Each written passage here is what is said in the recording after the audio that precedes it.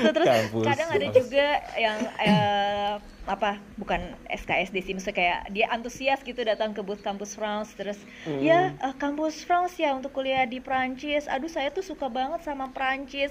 Saya tuh tahu kalau ibu kotanya tuh cantik banget, itu loh yang namanya Praha. Praha?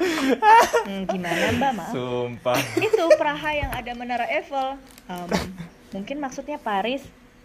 Kayaknya Praha deh Mbak. Ya udah dikasih tahu masih iya. Tapi aku juga sering menemui hal kayak gitu sih. Tidak di email ya, tapi kebetulan kalau aku waktu itu ketemu langsung sama siswanya, konsultasi datang langsung ke tempat sebelum zaman pandemi ini. Jadi yang bersangkutan ini cerita menjelaskan bahwa intinya tidak memungkinkan untuk berangkat ke Perancis tanpa bantuan beasiswa gitu. Tapi cerita dia itu memposisikan seolah-olah kita harus memberi bantuan, dan kalau nggak bantuan dari kita tuh dia nggak bakal bisa kemana-mana gitu. Jadi kan kita sulit juga ya gimana, masa saya harus transferin dia juga, bagi 2 gaji saya kan nggak mungkin juga gitu ya. Jadi kadang ada cerita yang cukup mengharukan juga sih di apa namanya, di kasus-kasus kayak gitu.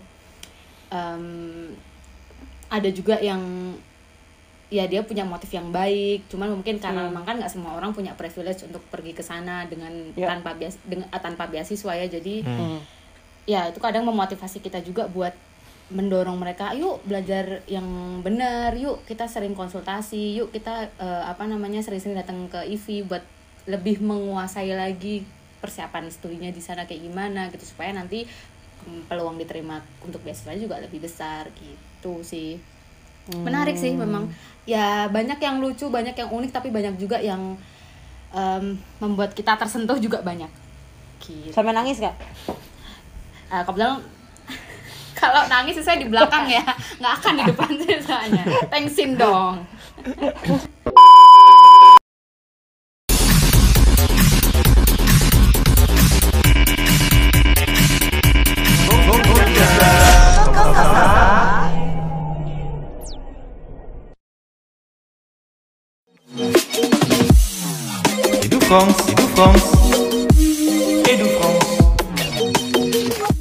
Edu France.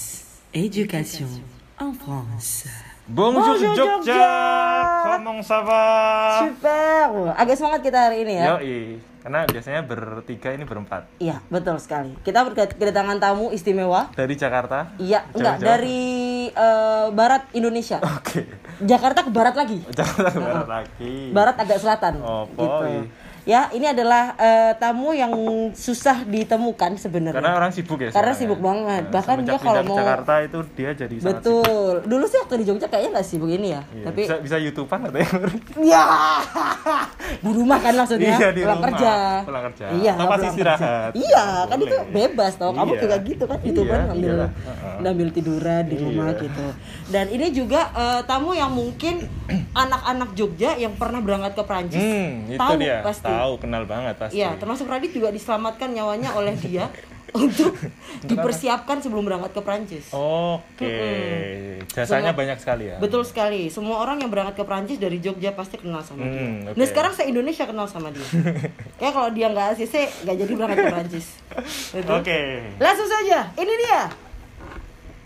Halo. Ganti suaranya. Belum dipanggil tuh ya namanya. Oh iya, dia mau dipanggil namanya. Iya dong. Orang-orang Panjang lebar gitu, Orang mana aja penting ya. dia. Oke, bonjour Fitria. Bonjour semuanya. Selamat apa nih? Sore, malam? Sore dong. Oh, sore. Sore. Kita terbitnya apa sih? Sore ya? Sore. Oke. Kita selamat- terbitnya, kita sekarang kan rekamannya sore. Jadi mereka mau dengerinnya sore malam ya suka-suka Iya. mereka aja sih. Iya, selamat sore teman-teman semuanya. Halo, apa kabar? Jogja apa kabar? Gitu. Welo. jebol biduan Iya, dong, masih diundang. biduan. Salah. Ya, kita hari ini spesial bersama Kampus France parce Ya. que on est dans l'épisode spécial atau dalam segmen yang namanya adalah Edu France. Edu France. Edu France. ya, kita akan ngomongin tentang Ya barengan Renza juga ya. Ini oh sebagai iya, perwakilan. ada Renza loh. Saya di sini operator aja sebenarnya. Seperti biasa. Seperti biasa, Sobat Kampus France IVI Yogyakarta. Yogyakarta, Kampus France Yogyakarta dong. Betul ya kan? sekali. Bonjour Renza, ça va? Bonjour, ça va. Miliang, ça va? Super, Sama, kedengeran sama. suaranya ya gitu. Iya. Dia nggak ngomong bahasa Prancis miliangnya, orang iso bahasa Prancis aja bisa ngomong. Ya, jadi Edu France seperti biasa juga kita selalu menggandeng Kampus France Yoi. karena ya mereka yang punya Yang punya sumber-sumber informasi betul yang valid Yang tentang valid. mobilitas, mobilité étudiant, Iya, betul mobilité sekali. internasional. segala macam tentang studi ke Prancis itu Ya. harus tanya ke mereka ya, jangan tanya ke Exactement. tempat lain. Betul sekali, gratis apalagi Iya, kan. gratis. Nah, gitu. Jadi Renza dan Fitria di sini akan ceritain ke kita lebih tepatnya. Iya. Ya. Mungkin curhat juga kali ya. Tapi curhat yang difilter Iya. sebenarnya. Karena kalau nggak difilter nanti mereka kenapa-kenapa. Iya, bahaya itu nanti ya kalau sampai atas ya. Ya, ini kita akan ngomongin tentang suka duka kalian menemani teman-teman pelajar dan calon pelajar mungkin ya. Iya. Untuk berangkat ke Prancis. Sebelum, pada saat atau sesudah mungkin pada berangkat ke Prancis. Gitu. Ini kalau sebelumnya kita mulai boleh boleh kasih tahu dulu Fitria udah berapa lama di kampus France ya? Ya. Fitria, saya udah sekitar 7 tahun di kampus France. 7 tahun. Udah tua 7 lah berarti tahun. ya, udah 7 generasi keberangkatan insya Allah kita Oke. berangkatkan. 4 tahun di Jogja, sekarang 3 tahun jalan di Jakarta. Oke. Kalau anak kecil itu udah SD berarti. Udah SD, SD, udah lulus, sudah. udah bisa baca tulis Iya, ya. udah bisa Yo, tulis. Udah nggak Pengalaman banget ya. Udah nggak ngompolan, gitu. Udah mandiri gitu. Mandiri. Baik. Nih siapa duluan yang mau mulai cerita nih? Iya. Fitria atau Renza? Renza dulu lah sebagai tuan rumah. Sesepuh dulu dong. Suwi. Lama nih. Suwi. Pingsut dulu. Iya. Yang sesepuh tuh pengalamannya biasanya lebih mantulita. Mari kita dengarkan. Oke, Fitria dulu nih. Fitria dulu. Oke. Apa nih kira-kira? Sebelumnya merci beaucoup, ya telat ya. Udah diundang loh ke sini, seneng banget kayak pulang ke Iya, rumah, iya. Cila. Gitu kangen banget sama Jogja, udah lama kan nggak kesana gara-gara situasi Iya. yang tidak memungkinkan. Bong, seneng akhirnya bisa ketemu walaupun secara virtual. Kalau sama Renza udah nggak usah ditanya, kita bisa tiap minggu ketemu, bahkan tiba-tiba karena untuk sekedar bergosip. Kalau sama Edo sama Kiran jarang banget, paling lihat-lihat dan di Twitter atau di Instagram ya. Iya. Bong, kalau soal tadi suka duka bekerja di kampus France, mungkin sebetulnya nggak ada duka ya, suka selalu. Asik. Muka Renza nggak enak. Suka selalu. Gitu cerita. Untung ini nggak ada ini ya, cuman podcast ya, nggak kelihatan mukanya gitu kan. Bahaya kalau kelihatan mukanya. Gitu ya, pers ya. Enggak, memang maksudnya kerja di kampus France itu menantang lah ya, karena kita itu kan kampus France bisa ketemu sama banyak orang dengan berbagai karakter, berbagai latar belakang. Terus yang menyenangkan adalah kita bisa dengarkan apa mimpi mereka pengen kuliah ke Prancis, jenjang apa. Kemudian kita juga kan melakukan pendampingan ya dari nol sampai mereka siap berangkat gitu. Untuk tentunya Sampai mereka sampai sana bahkan kan? sampai Juga. mereka sampai sana, dan kalau misalnya Iya. mereka sudah di sana ternyata ada beberapa hal yang masih perlu dikonsultasikan dengan kami, tentu itu silahkan gitu ya, kami tidak memutus tali komunikasi gitu. Terus juga kampus France ini kita bekerja di lingkungan yang dinamis ya, karena pasti kita selalu belajar hal baru, karena informasi itu bisa sangat dinamis, bisa tiba-tiba berubah. Misalnya ada suatu peraturan terbaru dari pemerintah Prancis, apalagi dalam kondisi pandemi ini, misalnya soal akses masuk negara etc. Itu kita benar-benar harus belajarnya nggak berhenti, baca lagi gitu, dan harus selalu siap mengerjakan banyak hal ya Mbak Renza, karena kita nggak cuma presentasi, nggak cuma dengerin konsultasi, tapi juga ada pekerjaan-pekerjaan lainnya yang menyangkut juga administrasi, contohnya kayak gitu. Jadi kalau kampus France ini kita bisa bilang polyvalent lah gitu. Mantap. Rajanya Polyvalent di Polyvalent IV di kayaknya IV. kampus France Iya, ya. iya. Semuanya di IV juga polyvalent semuanya. Itu iya. syarat utama kerja di IV itu polyvalent. Benar. Oke, terus kalau cerita tentang tadi kan Fitria bilang nemenin mulai dari mereka punya mimpi, mereka pengen berangkat ke Prancis, mau ngejar ini itu, terus habis itu pendampingan untuk keberangkatan, habis itu sampai pas berangkatnya kalian nggak nemenin ke bandara juga kan ya? Di project tertentu Di project ada. tertentu gitu? ada, Oh, iya. tergantung. Tapi kalau secara oke. keseluruhan mahasiswa Indonesia sayangnya enggak, walaupun kami pengen sih. Mungkin temenin sampai ke Prancis gitu. Ya Enak itu itu ya. itu gimana Fit? Selama ini kamu ada nggak sih kayak misalnya pelajar-pelajar yang mungkin bener-bener dia bikin kalian yang serius nih gitu. Serius nihnya tuh terserah kalian ya menginterpretasikannya gimana ya. Tapi ada nggak sih yang bisa bikin kayak gitu? Nggak ada sih. Mahasiswa Indonesia pinter-pinter kok. Jadi podcast hari ini selesai ya. Sampai ketemu di episode Podcast selanjutnya. Au revoir. Gitu doang.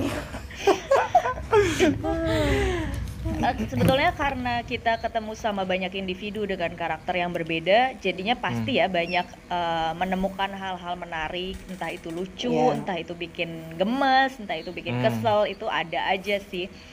Kalau mau kasih contoh nih, nanti Mbak Reza tentu bisa tambahin ya, pasti lebih bervariasi juga. Kalau tempat paling sering kita menemukan karakter unik atau cerita-cerita menggemaskan itu biasanya itu di expo pendidikan. Kalau offline dulu ya, offline pameran pendidikan. Yang offline itu tuh banyak menemukan kejadian-kejadian unik karena kita berinteraksi langsung kan sama mereka. Contohnya misalnya biasa kita bikin stand atau booth Kampus France, tiba-tiba ucuk-ucuk ada yang datang, oh Kampus France ya, bahasa pengantarnya nanti di sana bahasa apa? Bahasa Jerman atau bahasa Indonesia? Kayak sebentar.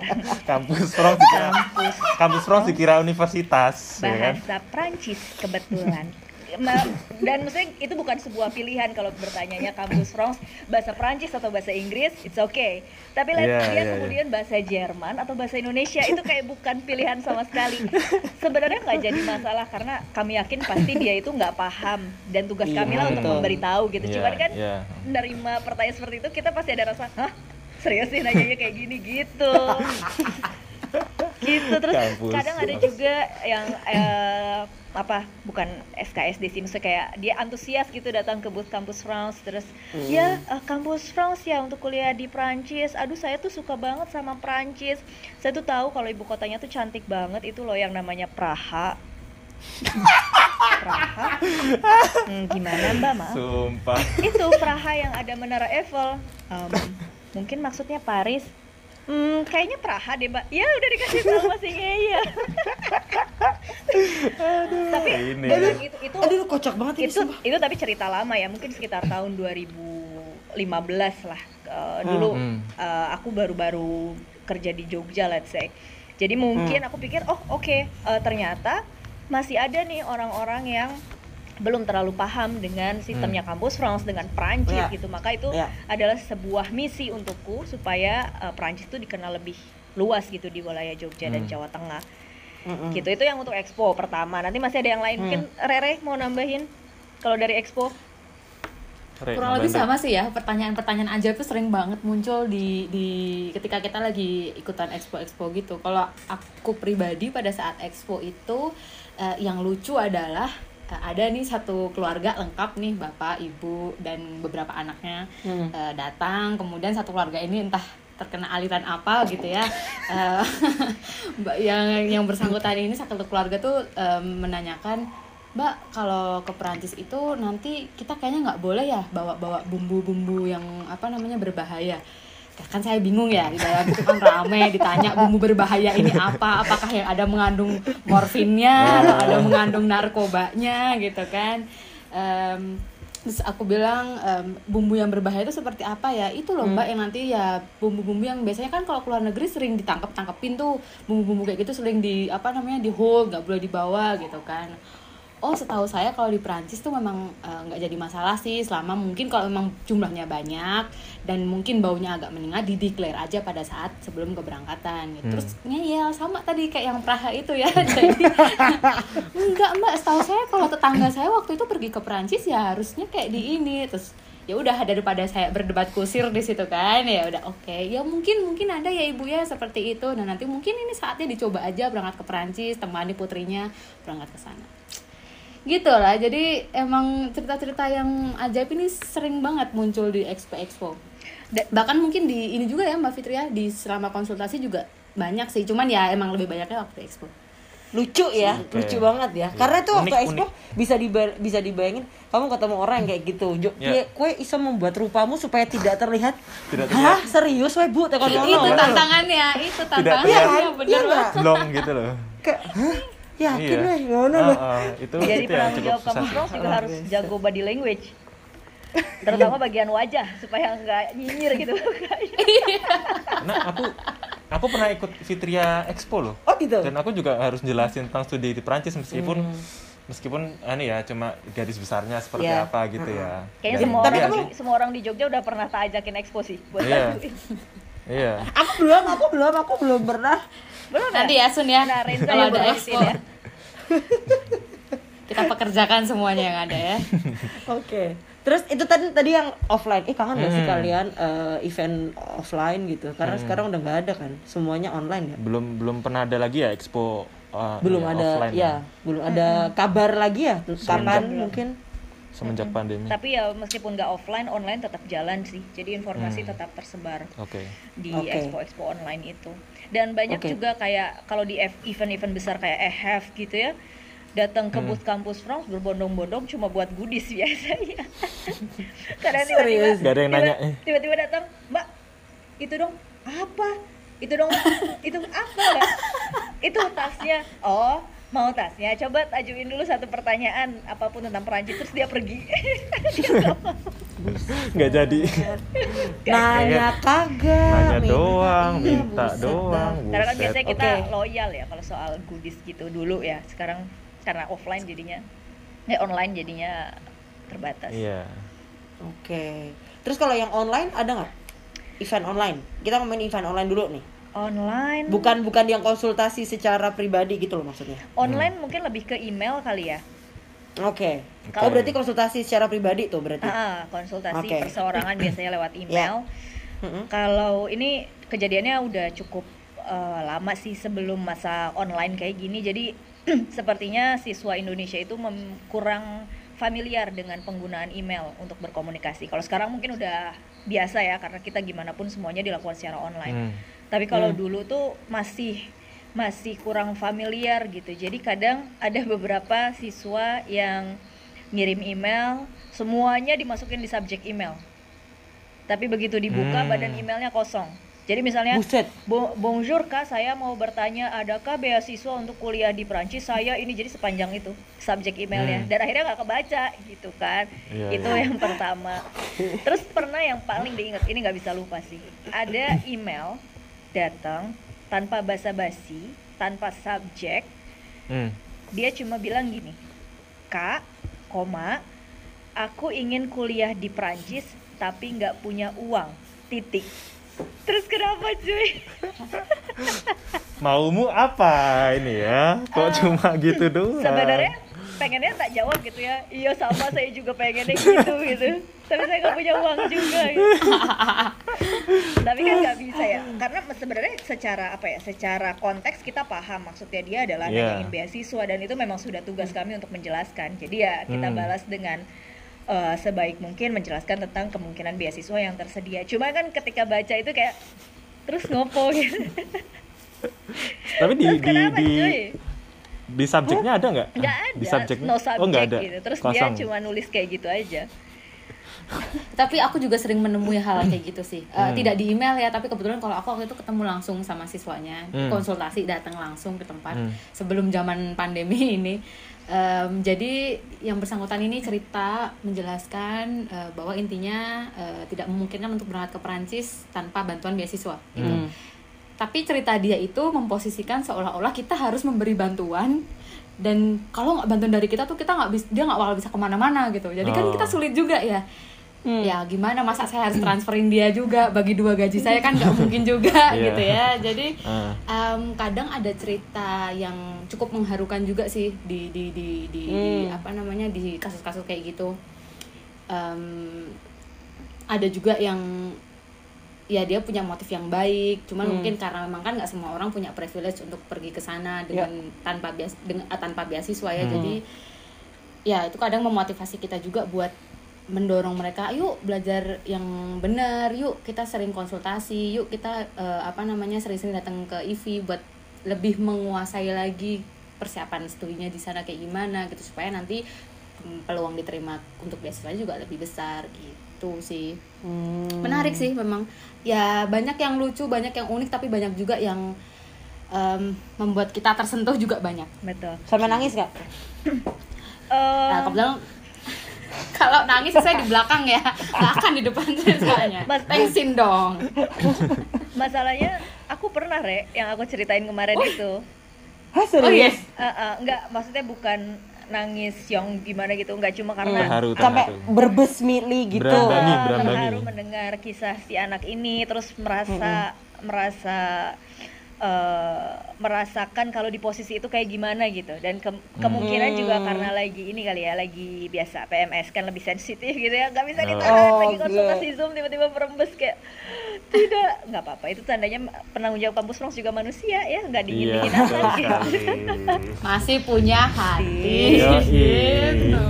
Oke. Dan satu lagi soal email itu, kadang kejadian satu siswa, apalagi sekarang kan musimnya konsultasi lewat email atau lewat WhatsApp ya, siswa itu tebar jaring.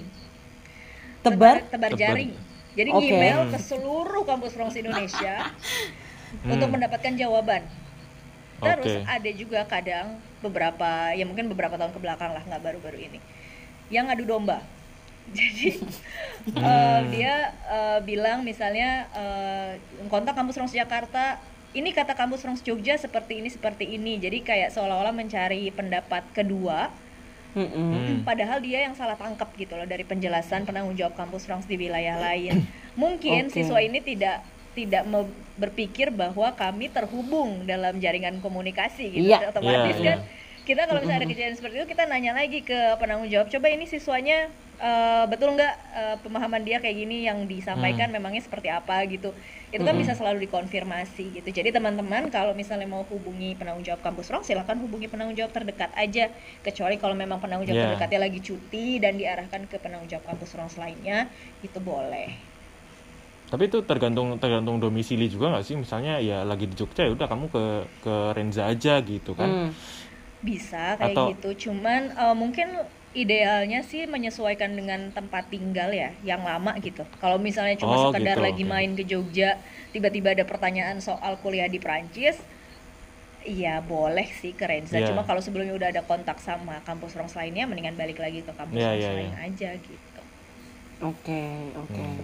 Terus kan kalau nggak salah nih, kalian harus juga memberikan apa istilahnya, validasi atau apa tuh, kayak kalian intinya gini, kalian akan membuat keputusan atau kalian membantu membuat keputusan bahwa si anak A atau B itu bisa berangkat ke Prancis atau enggak gitu. Kalau nggak salah kayak gitu. Jadi kayak makanya kenapa ada membuat interview, rekomendasi deh lebih tepatnya. rekomendasi ya, ya semacam itulah. Jadi makanya ada interview kampus Frans tuh, dan itu interview yang beda dengan interview visa, beda kan, gitu. Iya nggak sih? Sebetulnya itu tidak memutuskan penerimaan ataupun keberangkatan siswa sih, karena interview itu tujuannya hanya untuk mengonfirmasi, memvalidasi mengenai motivasi projet d'étude mereka yang mereka tulis di CV, surat motivasi itu sesuai atau enggak. Kadang CV motivation letternya bagus, bahasanya luar biasa, tapi pas interview nggak bisa jawab. Nah itu yang kita konfirmasi. Jadi kita lihat apakah misalnya apa yang dia sampaikan sesuai, atau yang ditulis apa, yang dia bahas apa. Artinya kan ada ketidaksesuaian, dan kita harus, biasanya kita tanya siapa akhirnya yang bikin motivation letternya atau gimana gitu. Itu nanti itu nanti yang kita informasikan di dalam laporan hasil wawancara. Tapi pada akhirnya keputusan penerimaan atau penolakan universitas itu balik lagi ke universitasnya gitu. Gitu. Itu ada nggak yang lucu-lucu gitu waktu wawancara kampus Frans? Ada nggak, Re? Banyak. Silakan Re dulu. Aku mikir dulu nih. Banyak. Contohnya adalah udah siap wawancara nih, katakanlah ini si Melati gitu ya. Ayo Melati, sudah dimulai ya, ruang Zoom-nya sudah dibuka gitu kan. Masuk nih kan, kamera masih mati nih. Sini udah siap gitu kan. Begitu kameranya nyala, iya dia pakai handuk habis keramas di sini. Aduh. Karena di rumah sendiri ya. Iya, ya. benar. Mohon maaf kalau tahu gitu kan tadi saya pakai mau kena juga gitu ya, karena habis sholat kebetulan jadi kan sama gitu. Terus ada juga itu agak-agak ini sih out of the box sih. Maksudnya aku tidak pernah terpikirkan kalau siswa itu akan wawancara dalam kondisi dia sedang pakai handuk di kepala gitu. Jadi ya antara lucu, mau kesel juga gimana gitu ya, cuman ya sudahlah ya gitu. Terus pernah juga kamu nggak komentar atau kamu nggak jawab nggak ngomong apa gitu terlihat gitu bener langsung flat gitu sama kamu? Ya seolah-olah dia tidak memakai itu sorbannya itu. Berarti kayak ya udah gitu, daripada terdistraksi nanti kita ngobrol kan nggak selesai. Bagus sekali. Terus yang lucu lagi, waktu itu pernah sih menemukan satu siswa yang siswa ini sebenarnya pintar banget, sangat amat cerdas, punya motif yang bagus, punya rencana studi yang benar-benar matang, dan yang bersangkutan ini mahasiswa berprestasi gitu. Ya namanya manusia ya, dibalik kelebihan pasti selalu aja ada kekurangan. Betul gitu kan. sekali. Iya. suka bridgingnya dia, suka banget aku. Bridgingnya mantep banget ya. Oke, lanjut. Kebetulan aja mungkin waktu saat itu yang bersangkutan ini grogi atau gimana nggak ngerti ya, cuman pada saat wawancara ini kan kita pakai bahasa Inggris, karena programnya berbahasa Inggris, dan kebetulan siswa ini pakai bahasa Inggris lancar, bagus bahasa Inggrisnya bagus. Cuman memang ada satu pronunciation yang terdengar agak unik ya, karena ketika yang bersangkutan ini ngomong tuh yang P bisa jadi F, yang F jadi P gitu. Jadi dia bilang, ditanya kan, intinya kenapa kamu mau kuliah atau memilih program ini, terus dia bilang yes because I choose this program for academic purposes. Dia bilang begitu. Jadi itu sepanjang wawancara, dan F di bahasa Inggris itu kan cukup banyak ya, kata-kata menggunakan F dan F ini. Jadi kayak mau ketawa tapi juga nggak boleh, harus profesional gitu. Jadi oke, tahan. Ketawanya setelah wawancara. Mantap ya. Ini aku curiga nih, anak-anak penanggung jawab Kamus Plus nih lulusan teater gue rasa. Iya, bener nih kayaknya nih. Jadi pandai menyembunyikan ini ya, mimik wajah ya. Iya, bisa bermain peran begitu. Tapi ada nggak sih pengalaman kalian kan pasti kalau untuk studi ke Perancis, iya ada. Tapi pernah nggak sih nemu ada orang yang konsultasi, tapi dia tujuannya tuh bukan studi ke Perancis? Pernah nggak?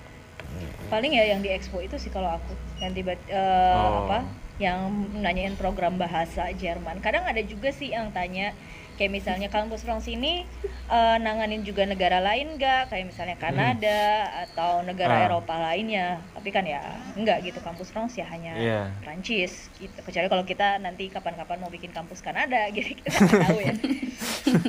Tapi Kampus France ya hanya untuk Prancis. Tapi ngomong-ngomong soal interview, ada juga dulu pengalaman itu dia mau bikin visa program belajar bahasa ke Perancis.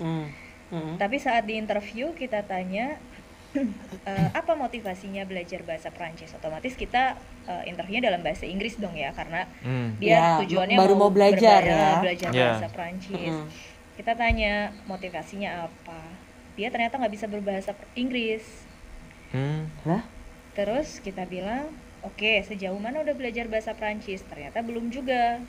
Pas kita tanya, ya udah kalau gitu coba dalam bahasa Indonesia. Kenapa mau kuliah ke Prancis? Dia jawab, nggak tahu Mbak, saya nanti diaturin sama tante saya di sana. Nggak bisa bersayang. Tidak bisa seperti itu. Berangkat pakai visa turis nanti ya. Gitu. Jadi perlu diperhatikan juga ya sama teman-teman pendengar podcast. Miliang kita nyebutnya. Miliang. D'accord, untuk miliang gitu ya. Ketika mengajukan visa, daftar kuliah di Perancis, motivasinya harus jelas. Misalnya pun ada keluarga di sana, itu dijadikan faktor sampingan aja, nggak usah dijadikan motivasi atau tujuan utama gitu. Karena yang paling penting adalah bagaimana rencana studi kita, rencana kita setelah lulus, setelah mempelajari itu semua tuh mau ngapain. Itu yang jadi faktor utama gitu. Kalau soal ada keluarga nanti yang bantuin, itu urusan nanti deh gitu. Ngomong-ngomong soal motif, aku menemukan cerita Apa kocak tuh, apa juga. tuh? Aduh, jadi ditanya nih Gimana? dalam wawancara kan, ditanya dalam wawancara, kenapa kamu pengen ke Prancis, apa motivasinya gitu. Yes, because I love wearing coat, aku suka pakai coat dan aku punya banyak coat di lemari, aku punya banyak apa namanya mantel-mantel musim dingin. Jadi kalau di Indonesia kan nggak ada ya, Mbak. Jadi makanya saya pengen memanfaatkan itu untuk pergi ke sana. Jadi dalam hati baik, oke, boleh. Motivasinya ya. Yang kayak gini tuh yang bikin kita bingung karena kita nggak tahu harus menulis apa di dalam laporan. Nggak mungkin kita Betul. sesederhana menulis misalnya siswa ingin menggunakan code ketika di Prancis kan itu berdampak pada visa ya. Jadi maksudnya Iya. kita harus harus menggali gitu. Kita tanya lagi gitu. Oh, jadi hasil wawancara yang kalian tulis, kalian susun itu tidak berpengaruh pada penerimaan si siswa, tapi nanti berpengaruhnya justru saat pengajuan visa gitu. Kalau pengajuan visa biasanya hasil interview kita juga sama fungsinya, hanya mengkonfirmasi apa yang dia tulis gitu. di motivation letter, CV dan semuanya dengan apa yang dia sampaikan. Cuman kan kita dituntut untuk untuk profesional, untuk jujur juga gitu dalam menyampaikan laporan. Kalau misalnya statementnya seperti itu, kemudian kita simpan di laporan, nanti akan ada pertanyaan gitu dari pihak konsulat tentang keseriusan atau motivasi belajar siswa ini gitu. Itu kalau kayak gitu terus kalian terus karang sendiri atau gimana? Kalau memang dia motivasinya kayak gitu kan maksudnya kan kalian tetap harus sebisa mungkin ini siswa ini harus terlihat dia memang benar-benar pengen studi ke sana paling gitu. nggak alasannya itu signifikatif gitu loh dan evident gitu loh. Tapi nek nganggo mantel kok neng Jaya Wijaya apa neng Kaliurang ya iso ora. Iya. Sebenarnya Gimana tuh terus kayak gitu? Kita tidak berusaha untuk menyelamatkan siswa ya. Maksudnya kalau memang siswanya kemudian tidak bisa menyajikan informasi yang sesuai dengan motivasinya dia sehubungan dengan rencana studi, ya kita harus menyajikan informasi apa adanya. Cuman selama wawancara kita berusaha gali dengan pertanyaan-pertanyaan lain misalnya itu kan untuk alasan personal, misalnya ada nggak motivasi atau alasan yang terkait dengan studi lanjut gitu. Studi lanjutnya misalnya dalam bidang apa, fashion atau apa, itu kan lebih berhubungan tentang code segala macam. Itu kita gali sampai akhirnya kita benar-benar ketemu jawabannya gitu. Oke. D'accord. Jadi selalu ada upaya dulu dari kami untuk mengarahkan nih siswanya kira-kira beneran nggak punya motif yang kuat, motif yang dalam terkait dengan program studinya gitu. Jadi nggak serta-merta begitu dia jawab quote kita kayak udah nggak ngapa-ngapain lagi. Coret langsung nggak pernah mungkin kayak ngono ya. Jadi selalu ada dong ya, pasti ada lah sedikit lah motivasinya untuk belajar. Ya secara implisnya juga pasti ada gitu kan. Tapi tetap ya penerimaan ataupun penolakan visa itu sepenuhnya wewenang dari pihak konsulat.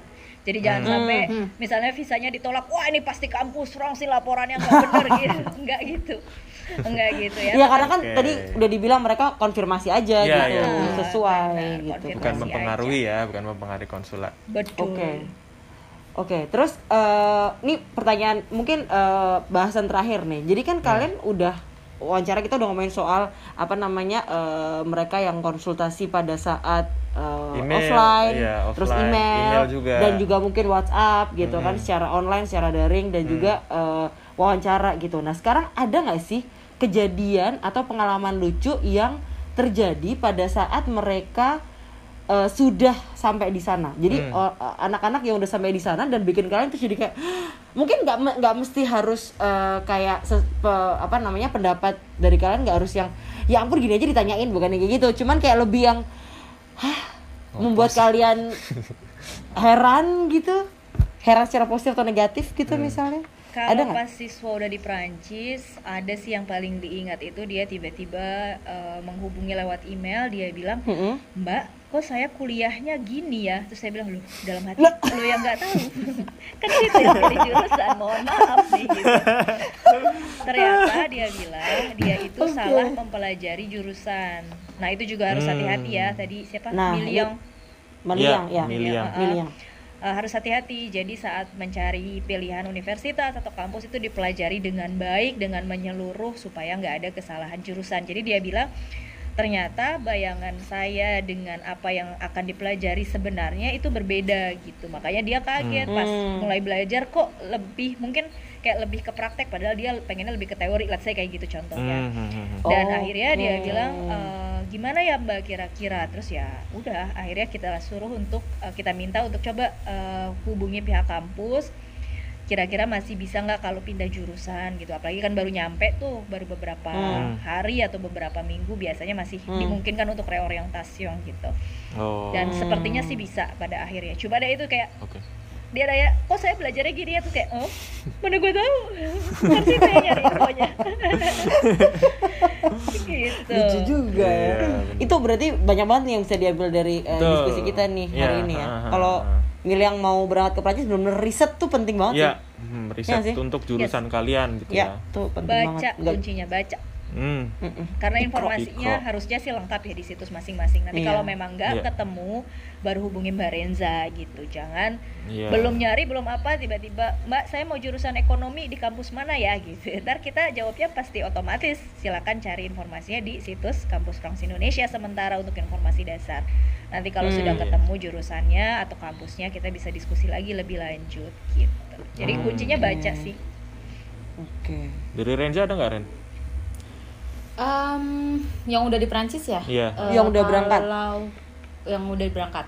Kalau yang lucu nggak ada, tapi yang cukup menyedihkan dan banyak pelajarannya itu ada sih. Waktu kita ada acara ngopi PPI, Mbak Fitria, jadi ada salah satu siswa di sana yang cerita kalau modus penipuan ini tuh macam-macam bentuknya. Salah satunya di DM Instagram. Jadi dia di DM sama salah satu orang tak dikenal yang mengaku-ngaku bahwa dia adalah warga negara Uni Eropa gitu ya. Terus dia itu mau mengirimkan atau mau minjam uang gitu kalau nggak salah. Pokoknya dia intinya minta uang tapi nanti akan dikembalikan dengan jumlah yang lebih. Jadi ini mirip-mirip cerita Tinder swindler nih. Kalau sudah pernah nonton ya saudara-saudara. Jadi kayak minjem uang tapi nanti dibalikin, dan ternyata itu yang bukti pengirimannya itu kosong, nggak ada isinya. Dan itu dia menggunakan berbagai identitas gitu loh. Sama tuh kayak Tinder swindler, angel banget itu judulnya. Jadi dia harus hati-hati kalau misalnya di DM dengan orang tak dikenal ya. Harus ditanyain dulu, atau kalau misalnya memang rasa nggak nyaman nggak usah dibalesin aja sih. Ngomong-ngomong soal penipuan, Kampus France juga pernah pernah ada penipuan mengatasnamakan Kampus France. Ini kejadiannya di Jogja. Dan ini ceritanya adalah ada seorang guru di daerah Jawa Tengah itu ditipu sama mantan siswanya yang ngaku-ngaku melanjutkan kuliahnya ke Prancis. Nah terus mantan siswa ini tuh sering meminta bantuan dalam bentuk uang gitu, yang ceritanya mau dipakai untuk berbagai kebutuhan lah gitu selama di Prancis. Nah untuk berkali-kali transfer itu akhirnya si anak gurunya ini kan curiga ya, kayak kayak berulang-ulang gitu. Akhirnya menghubungi, mungkin dia cari tahu, terus ketemulah Kampus France. Akhirnya dia nanya, bener nggak siswa ini ada di Prancis atau enggak gitu.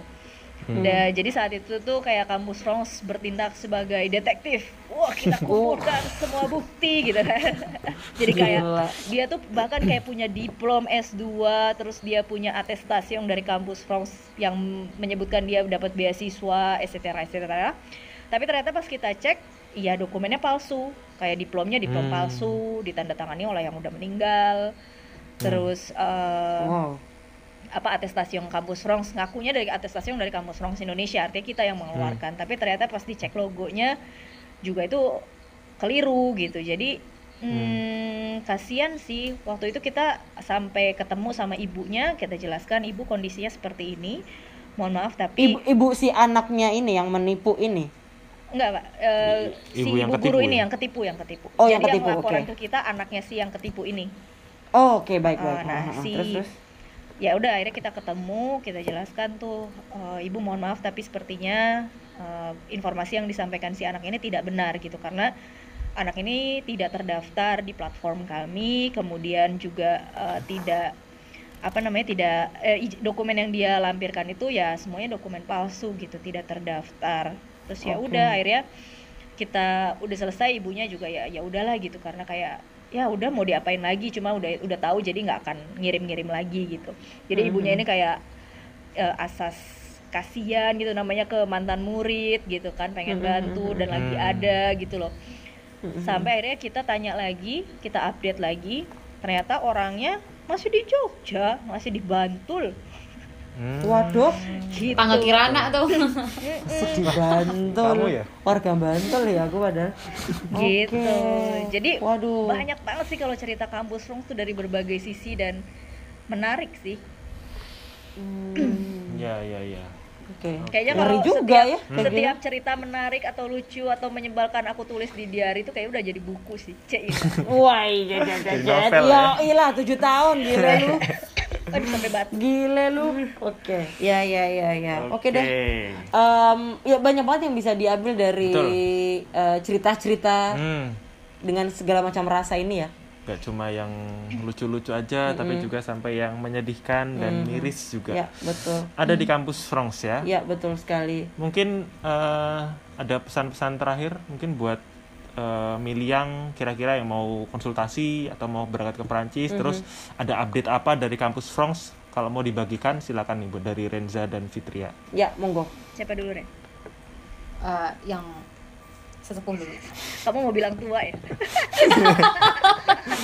Ketahuan ya. Mungkin ini ya, terutama berhubungan dengan tadi penipuan tadi, selalu hubungi kampus France Indonesia untuk berbagai hal yang berkaitan dengan kuliah di Perancis. Terus layanan yang kami berikan juga gratis, jadi harus hati-hati kalau ada orang di luar sana yang mengatasnamakan kampus France Indonesia dan meminta sejumlah biaya gitu ya, apalagi untuk konsultasi. Oke. Terus ya sehubungan dengan dinamika pekerjaan sebagai penanggung jawab kampus France, pastilah banyak ya yang siswa-siswa yang mungkin tersinggung atau merasa kesal juga gitu sama penanggung jawab kampus France. Kami sih mau menyampaikan bahwa penanggung jawab kampus France Indonesia juga manusia biasa, jadi mohon dimaafkan karena tidak luput dari kesalahan baik sikap maupun kata gitu. Kalau ada yang nggak berkenan dari kami, kami tidak bermaksud untuk seperti itu gitu. Oke. Gitu ya. Dan terima kasih karena sudah mempercayakan mimpi-mimpi kalian untuk berkuliah di Prancis bersama Kampus France Indonesia. Woi, mantap. Kayak mau punya company profile belum sih itu? Bagus tadi. Iya, tagline-nya bagus. Di tagline-nya udah mantap tuh. Tagline-nya mantap tuh. Kalau belum bikin bisa tuh kayak gitu. Iya, itu makanya harus nunggu ini dulu, jam terbang dulu. Oh iya, 7 tahun betul. bisa gitu. Iya. Betul. Tapi BTW ada ini tambahan info. Iya, Informasi silakan, yang silakan. Sok. pasti ditunggu-tunggu oleh mahasiswa Indonesia karena sebentar lagi kita akan membuka pendaftaran beasiswa baik untuk D3, S1 sampai dengan S2. Jadi untuk para Miliang yang saat ini sedang berburu beasiswa atau sedang menunggu hasil pendaftaran kampus, siap-siap. Dan nanti di hari Jumat tanggal 18 Februari itu akan ada Mbak Fitria lagi sebagai pembicara di webinar penulisan Motlet atau Motivation Letter. Jadi karena kan pendaftaran beasiswa ini harus menyertakan surat motivasi, dan surat motivasi ini kan jadi satu dokumen yang sangat penting. Jadi makanya kami akan bantu memberikan tips dan trik cara menulis cara menulis surat motivasi yang baik dan juga tentunya menarik hati para juri. Gitu. Jadi jangan sampai kelewatan ya, nanti untuk pendaftarannya gimana, kapan jamnya, bisa langsung ke media sosial kampus France Indonesia. Dan yaitu adalah @kampusfranceina, betul? Betul sekali. Pantengin terus ya Miliang ya buat tahu info-info tentang kampus France. Kampus France pakai C ya, nggak pakai K. Nanti Ya, salah. betul. Ya. Kampus Karena kita bukan nama kampus, tapi kita adalah sebuah. Itu dia. Iya, itu juga sering tuh ditanyain kampusnya di mana, lokasinya, jurusannya apa aja gitu. Kampus France. Iya benar. SPP berapa ya, Mbak? Sebulan, Mbak? Iya benar, kadang ada pertanyaan kayak gitu juga. Oh iya, serius? Iya. Oke, baiklah deh, kalau kalau gitu. begitu. Terima kasih Renza dan Fitria sudah meluangkan waktunya di sore hari di tengah minggu ini. Asik. Iya. Ya kan ini hari Rabu kan? Iya, Rabu bener. Betul sekali. Sama-sama dengan senang hati main ke Edu France. Yeay. Ketemu lagi berarti ya Ya, untuk Edu France kita berikutnya akan ya. ketemu lagi di Episode selanjutnya Ya, dari episode Edu selanjutnya. France. Pantengin terus podcast Bonjour Jogja. Yuk, mantap. Jadi Miliang kalau misalnya mau berkonsultasi dan mau menanyakan tentang segala macam studi-studi di Prancis, tempatnya Kampus France ya. Betul sekali. Ok Miliang, bon bah c'est tout pour aujourd'hui. Ok, on se voit à la prochaine épisode. Tchou, ciao. Au revoir. Ciao. Edu France, Edu France, Edu France. Edu France. Éducation en France.